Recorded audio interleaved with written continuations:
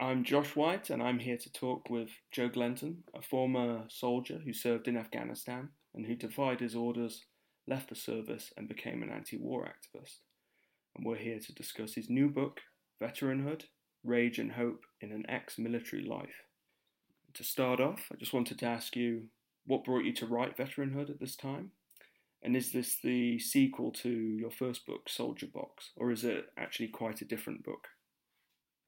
I suppose it kind of is a sequel in a way, but it is a much more. I'd probably say it's a much more sophisticated book. I think Soldier Box was angrier, and it was not long after I'd left the military via military prison, a short stay, and it's the collation of the 10 years or 12 years even since I started to develop politics, started to really think about what I was involved in terms of the military institution and in terms of British foreign policy. So yeah, I think it's a much more sophisticated book, but I hope it has some of the same anger and piss taking which has become my brand over the years. An indispensable part of your brand. Yes. For the sake of our listeners who may not know your work, do you want to just quickly run us through what happened during your time in Afghanistan and why you decided to leave? Yeah, so I went out in 2006. I joined the army in 2004. Went to Afghanistan in 2006. It was the first kind of re-invasion, if you like, of the South into the operation, which culminated in Helmand province. We were actually in the province next door in Kandahar, but that was the kind of second phase of the Afghan war, if you like, which was 2006 to 2014, which, as we now know, went really fucking well and it was a huge success. And I went out on operations. It wasn't really political particularly, but it became very clear to me that all the reasons we'd been given for going were lies. But we weren't going there to help little girls go to school or build infrastructure or stop the opium crop or help Afghans. In fact, our presence there became a lightning rod for the war, which it set the pattern up until 2014 of lots of people dying on both sides. Some people I know as well. And so over the course of that first tour, you don't really have time on tour to think about these things. So probably the idea started to develop on tour that something was amiss here. And then afterwards, I started to really reflect on it and tried to go down the route of conscientious objection when they tried to redeploy me, which they didn't like, even though objection is a contractual and legal right. And so I ended up being AWOL for about 18 months. I'd also got PTSD from the tour, went on the run in the grand old tradition, ended up in Australia for a bit, came back a much more political being, I suppose, became very active in the anti-war movement as I was being court-martialed, and ended up I got 9 months and I did 5 months with remission in a military prison. And then after that, I wrote my first book, went to uni at the age of 28, and became a journalist. And to what extent is this book a response to the way ex-servicemen, or ex-service people, I should say, are often used by the right to shore up support for nationalism and war? And thinking about the way the poppy has become such a symbol in British political discourse, it's almost like a loyalty oath. Those are definitely big currents within the book. I think the kind of veterans welfare stuff has been written about a lot. And so I'm really looking at the kind of cultural stuff. I mean, who are veterans? What do they think? What do they want? Are they all either small C conservatives or kind of squadrismo type fascists who love shagging statues? Or is there something more nuanced and complex there? And I think there is. But I definitely look at those things. I look at the veteran as a kind of a figure, or rather a piece of ammunition in the culture wars, which have developed and intensified over the 10 years of my having left the military. So all those things are I make an effort anyway to address all of those things in the book, and I'm kind of looking for a way to be a veteran, I suppose, a kind of veteranhood, which is humanist and rational, and also has existed. There are lots of people who've been through the military meat grinder and the experience of war, who've been left-wing radicals and who've contributed to society in more positive ways than just turning up to everything with a can of special brew, wearing a fucking beret. These people do exist, and they have existed. And so I try and pay my dues to my forebears, I suppose, veterans on the left, from the Putney debate to now. I think past interviews you've talked about the different kind of politics that are associated with, I suppose, different generations of veterans.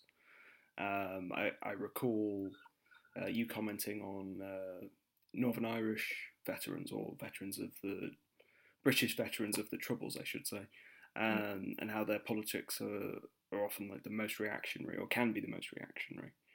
And I was wondering, where would you situate most veterans who have come out of Afghanistan and Iraq?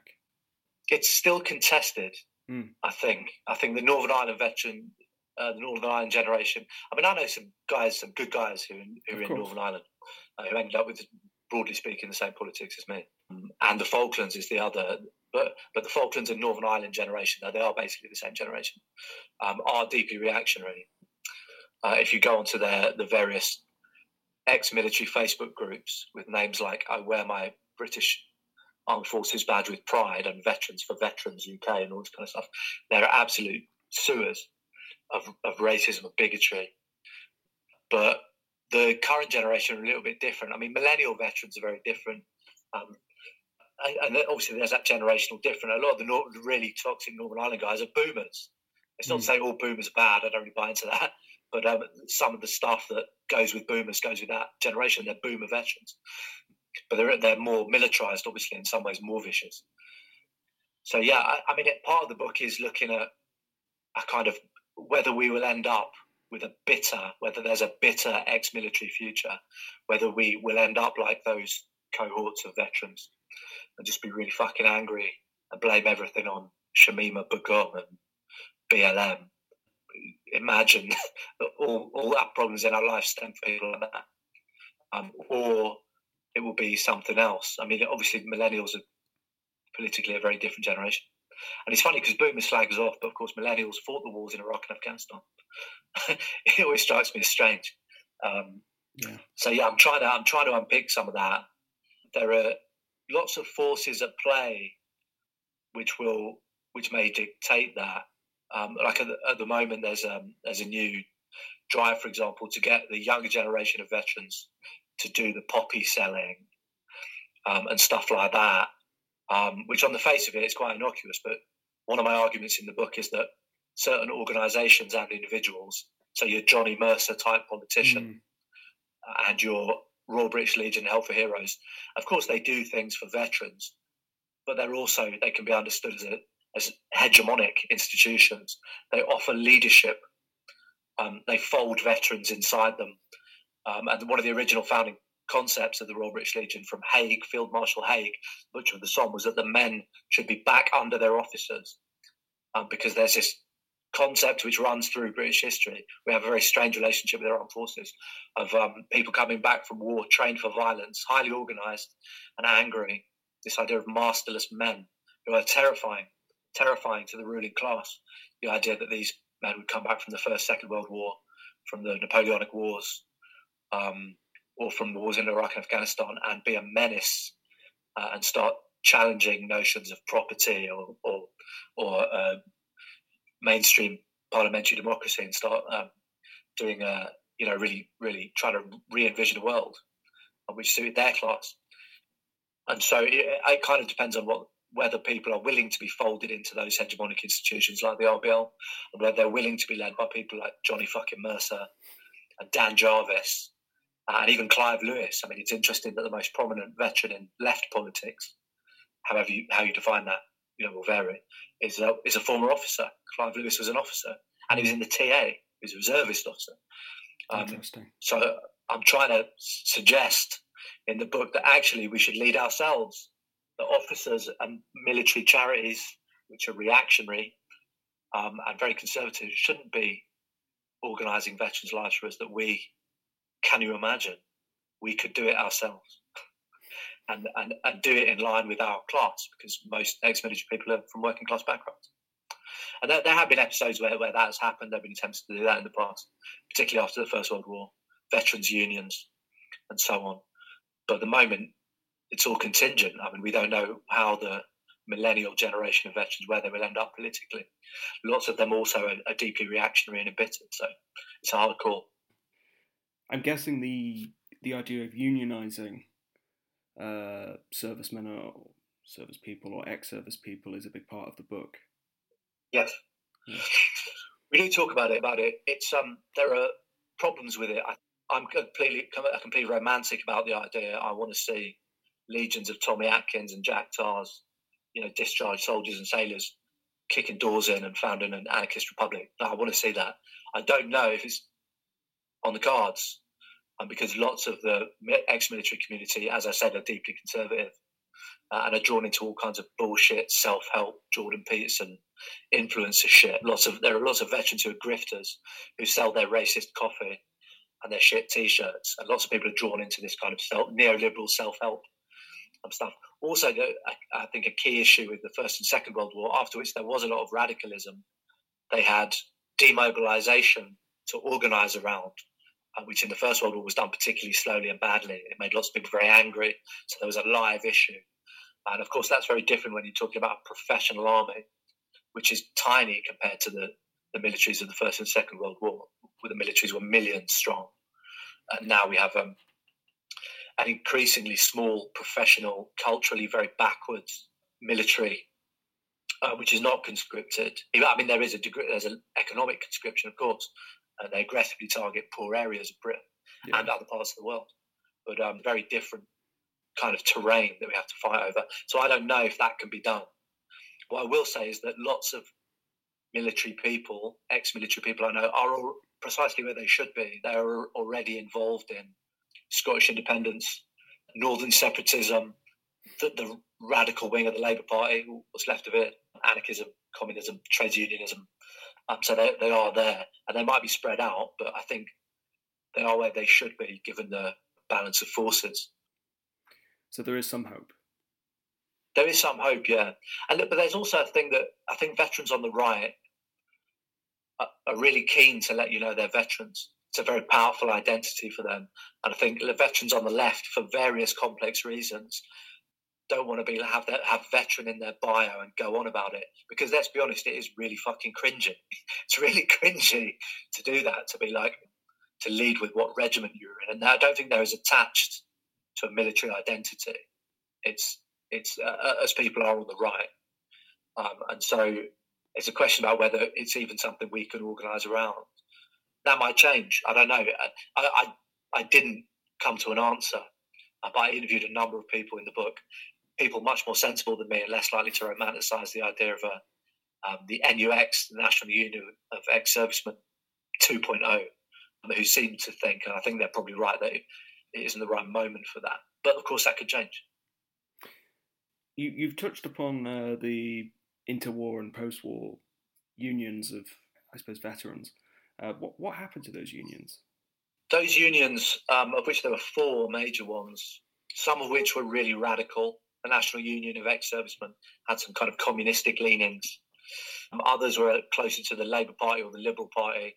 And the Officers Association obviously was posh, full of posh people, officers. And the Comrades of the Grey Wall was basically fascist. It was funded by the Rothermeres, another newspaper baron, the name escapes me. And even it claimed to be non-political, even though I believe the Foreign Secretary at the time sat in on the inaugural meeting, and it was very much the establishment's organisation of choice. The more radical ones, I think, kind of like veterans today, they didn't really want to trade off the fact they were veterans. They wanted to organise as part of the working class. And it's important to remember there were stronger traditions of trade unionism then than there are today. Obviously, so people kind of knew how to organise, and they could do that much more coherently, I think. But in the end, these were all outmanoeuvred, faded, and were folded into the Royal British Legion. So all these different groups with very different ideas about imperialism and capitalism were eventually folded into the Royal British Legion. It's a strange thing to think that the Royal British Legion has radical origins, has these really radical origins, both of the left and right. And it's also interesting that I can't remember the exact figure, it's in the book, only 1 in 20 or 1 in 10, I can't remember off the top of my head, veterans of the Great War ever joined it. And it's not entirely clear why that is, except there was a trade union leader at the time who I quote in the book, who seems to infer there was an attitude that the Royal British Legion, they were called Haig's White Guards. They were seen as the establishment charity and the establishment kind of framework for organising veterans. And it didn't sit well with a lot of working class veterans that they should be back under their officers and do what they're told and be content with nursing a pint in the Royal British Legion bar. And so it is a very interesting and contested history. And also the Royal British Legion, I used to lend on a very frank but very conservative history of the Royal British Legion, which talks about how the Royal British Legion elements within it wanted to break the 1936 strike.